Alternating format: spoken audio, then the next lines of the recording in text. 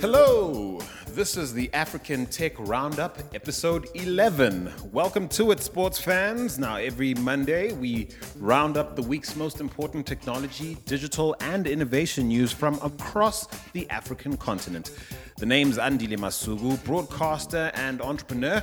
And on the mic with me, as always, is tech entrepreneur and executive editor of iAfrican.com, the irrepressible lean startup proponent, Tefo Mohapi. How's it, my guy? I'm good. Yeah, I bet you are. After last week's awesome event at Ogilvy and Mather, well done. Yeah, I learned quite a bit from Oresti and Mark as well. Interesting stories they had. For those of you who don't know what happened last week, there was a talk and fireside chat hosted by the team at iAfrican featuring Oresti Patricios, who is, of course, the CEO and founder of Ornico Group. Lots to be learned from him, and if you missed it, don't miss the next one. And so if you're listening in for the first time, where have you been all our lives? Head on to africantechroundup.com to catch up on our past episodes. Also, do follow us on Twitter. Our handle is @AfricanRoundup, and tell us what you think of the show. In our discussion segment a little later on, we'll be looking into some of the challenges facing digital online content distribution on the continent. We're talking music, but mostly video, particularly given some of the news that will be coming out this week. But first, this week's African Tech Roundup is supported by Ogilvy and Mather Johannesburg. Back in 1948, David Ogilvy founded the agency that would become Ogilvy and Mather. Starting with no clients and a staff of 2, he built his company into one of the 8 largest advertising networks in the world, with more than 500 offices and 20,000 staff across 169 cities. Today, Ogilvy and Mather is the leader in the industry, focused on building and transforming brands. Now, for more than 50 years, O&M South Africa has created iconic advertising for clients such as KFC, VW, BP, and DSTV, to name some. They continue to live by David Ogilvy's now famous credo, "We sell or else." Now remember, if you'd like your audio comments included in a future episode of the African Tech Roundup, drop us a line on Twitter using the hashtag #ATRUcomment, and our team will make contact with you so you can be part of the show. Now it's time for the news, and we start with an exciting report of an African doctor out in the US that's making us proud. Dr. Samuel Achilefu, whose groundbreaking invention is helping surgeons get rid of cancer. First of all, Dr. Achilefu is Nigerian by birth, but what's very interesting about his invention is that a patient firstly would need to be injected with an infrared fluorescent peptide, and the peptide will then flow throughout the patient's bloodstream, and it also goes to bind cancer tissue. And once it's founded, when doctors operate and open up the patient, they see the cancer tissue glow up. Yeah, and they actually use these very cool glasses to, while they operate, sort of locate which cells are cancer and which ones are healthy. One of the biggest challenges of cancer surgery is being able to basically tell a healthy cell from a cancerous one.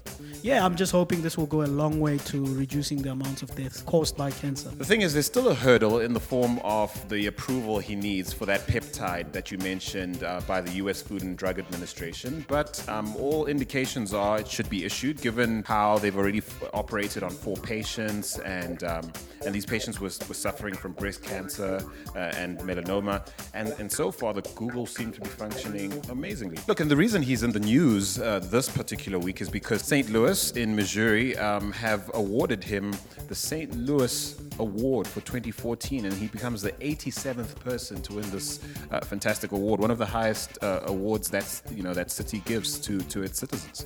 Yeah, it's very good, and it's very good for the continent. Talking of the FDA approval, what's happening currently and what the doctors are using currently is an inferior version of the marker, but it still glows up when they put their glasses on. But we're just hoping that it gets approved, which, as you say, everything leads to that. Mommy, I see cancer. All right, well, moving on to our next story. Turns out another nail in the coffin of internet neutrality, as Facebook has found a way to roll out its internet.org product in South Africa with a partnership with Cell C. Yeah, very interesting. I think it was expected. They're rolling this out throughout the whole continent.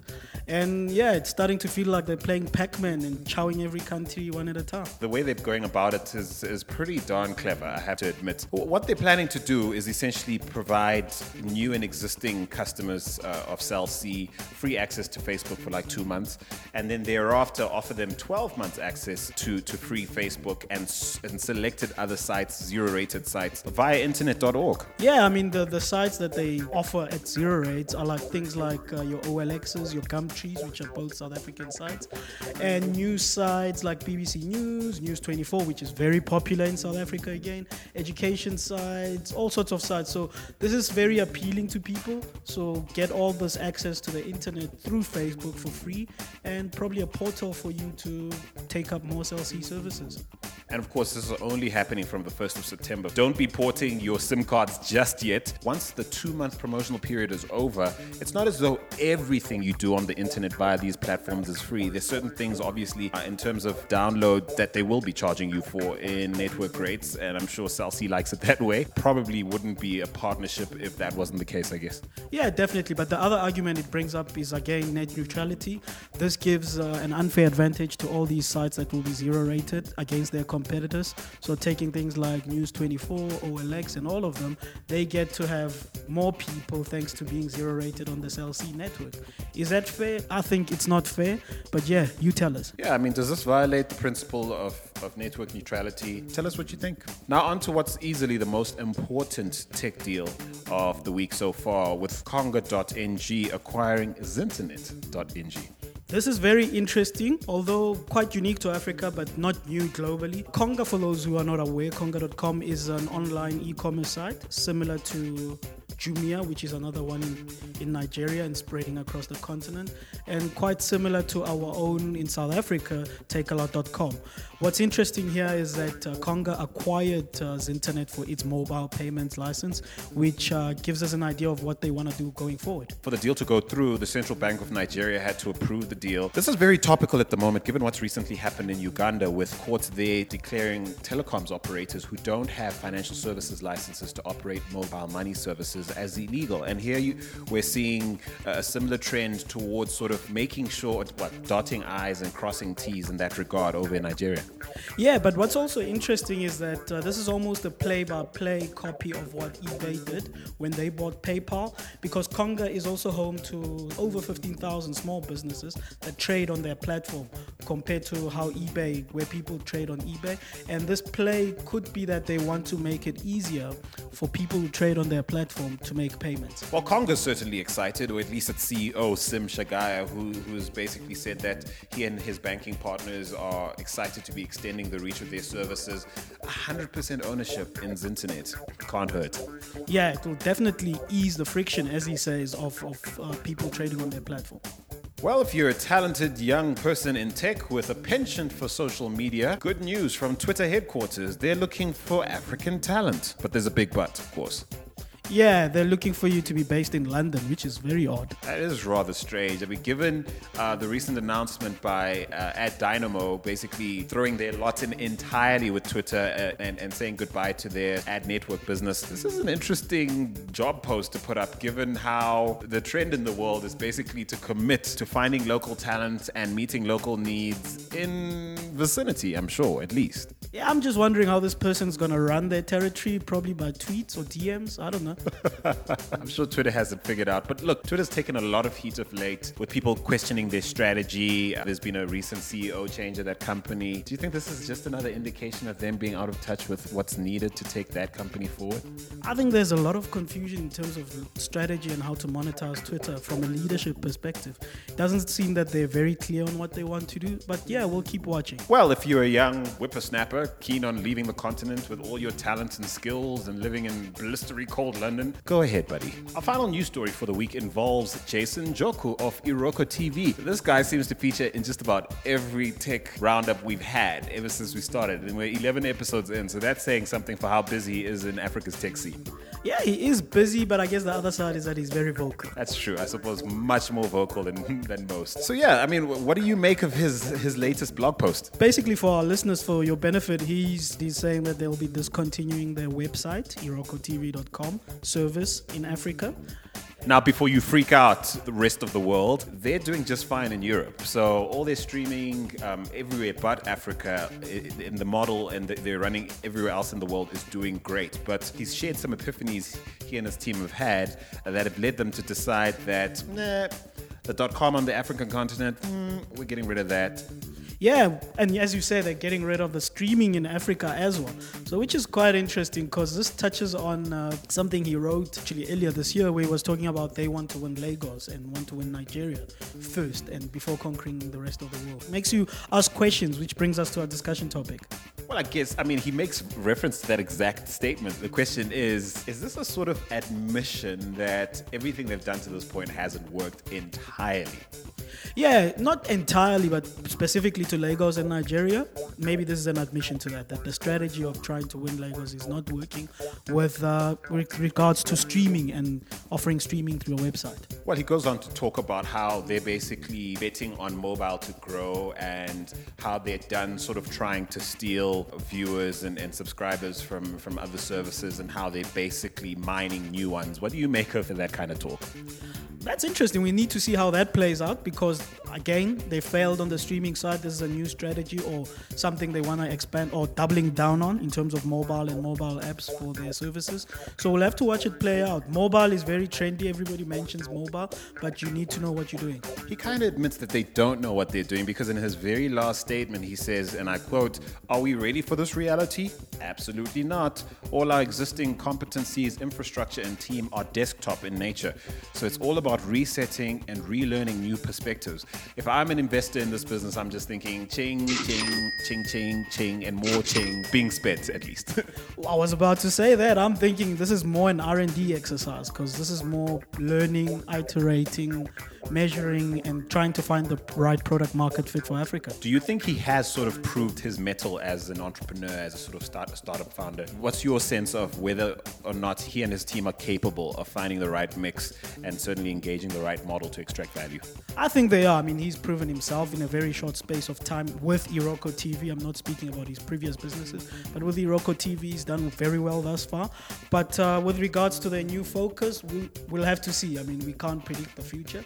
We'll have to see how it plays out. So this is a perfect segue into our discussion segment for the week, inspired, of course, by this very new story. There are lots of challenges facing digital content distribution on the African continent. Jason Njoku basically is declaring in his blog post the death of the .com, essentially admitting that a cut and paste approach to what's working in Europe in terms of streaming just won't work. So what will? I don't agree with that point in terms of what streaming doesn't work. Perfect example is YouTube. You look at the amount of African content, which Jason Njoku and Iroko used to be a premium partner of before. The amount of content generated by Africans for Africans is quite a lot, and the amount of views. I mean, you have music videos with over 2 million, 3 million views and purely being watched by Africans. So is streaming working on the continent? I think it is. YouTube has proved that. But I think the challenge is how do you monetize that? So let's dial back to when Jason Njoku's Iroko TV was a premium partner to YouTube. How did that work? Jason, he tells it best in his blog post where he was buying licenses from Nollywood movie producers and uploading the content onto YouTube and monetizing using YouTube's advertising. So that's how it worked before, and that's how most people on YouTube monetize. Until the day came when he was done sharing revenue with YouTube and decided to sort of platform himself. Not a bad move, certainly, I'm sure. No, it's a commendable move. I mean, as a businessman, obviously he wants to maximize his profit, and he felt that he had a platform and a community and customers that he can monetize. Then there are other sort of platforms like Wabona and Tuluntulu in South Africa. Wabona is certainly a model that mirrors what Iroko TV is trying to do, charging you something like $6.99 a month in order to watch back catalog from regional content, certainly, but mostly South African created content. A premium, I think, for people who can still watch a lot of that content for free on terrestrial television. Yeah, I think, again, it goes back to my point that I think the challenge with streaming is how to monetize it. And I think that's everyone's headache in terms of trying to monetize and trying to get the right product market fit for movie streaming services in Africa. Tuluntulu, though, straight out of the gate, targeting the mobile consumer of content with a different model to, Wabona and Iroko TV. A model really mirroring what YouTube was doing in terms of just, selling advertising on the platform, but keeping the content free. And they also have some interesting technology in the background, which allows them to compress the videos without losing much quality. So they straight out of as you say, going out with free content, purely mobile, and monetizing through advertising. Are they succeeding? We'll have to hear from Pierre van der Hoeven, the founder. You mentioned YouTube already, easily the biggest competitor to any attempt to take a meaningful share of the streaming market. What would you say is the best bet at sort of navigating a landscape which YouTube is clearly dominating? If I knew the best way, I'd be in that game making money. But yeah, I think at the moment the best way is, look, it's content in the internet age. Everybody wants content for free, and because they're already paying for internet access. So we all just have to think of ways of how to monetize content. YouTube's already found a way, which is ads through Google, but they're also starting, like Netflix, starting to generate their own shows and offering people, prominent, famous people, to host shows on YouTube. So yeah, we all just have to be creative. Nobody's nailed it yet. I don't think YouTube has also nailed it, because you also get issues where there are apps that allow you to download YouTube movies. Although that's fine because YouTube is free, but they allow you to download them and watch them offline, which means you could be losing, I don't know how many viewers and how many clicks to ads. Piracy is essentially at the heart of that problem, which is a problem all of these guys face, because the average user on the African continent, I think the data is showing, prefer to download the content and watch it when they're ready. But if they do that, it means they have that content available to share with people who didn't buy it, and hence the piracy problem. YouTube obviously has that problem as well. Another challenge, I imagine, is what we talked about last week in terms of this trend to free internet, and how free internet providers, or at least people involved in bringing that infrastructure to communities, are now in a position to curate content as well. Hectic, eh? No, it's a big headache. I mean, and also the cut and paste model is not working. You can't just take models from Europe, or models that even have worked for you as a company from Europe or America, and try to use them in Africa, because the challenges are different. Broadband is expensive, which makes streaming not really feasible for the majority of the population. So there you have it, folks. No answers. You're getting absolutely no answers from us. We have no idea how to monetize this. Like Defo says, if we did, we'd probably be in the business ourselves. And so we'd like to hear from you. What do you think? In fact, let's start with, what kind of content are you consuming, and how are you consuming it? Are you downloading it to your desktop, your laptop or PC? Are you watching everything via mobile or smartphone, tablet? Tell us how you're doing that. How best could these companies sort of reach you and make sure that you're making the most of the services they provide? Are you subscribed to any of the services we've described, or maybe some we haven't mentioned? Are they any good? What has been your experience? Has that spend been worthwhile in your view? Digital television, in the form of traditional television, is still a big thing on the continent. Are you content with that platform? And what's the likelihood of any of these services stealing business from incumbents like DSTV and bringing you on board to what they have to offer? You know where it's at. Use the hashtag ATRU. And of course, if you'd like to make an audio comment that you'd like us to include in a future episode, be sure to use the hashtag ATRU, and we'll be on it like white on rice. This week's African Tech Roundup is supported by the good folks at Ogilvy and Mather Johannesburg, the leading ad agency that lives and breathes by its founders' famous credo: we sell or else. A big thanks to the folks at Ogilvy and Mather for sponsoring the recent iAfrican Starting Up in Africa talk and fireside chat with Ornico Group founder and CEO Oresti Patricios. Look out for the next episode of African Tech Conversations featuring a relaxed chat with Oresti Patricios, dropping this Wednesday. And so, for now, that's it. Until next week, it's cheers from me, Andile Masugu. And if I'm happy, Take it easy. cheers, guys.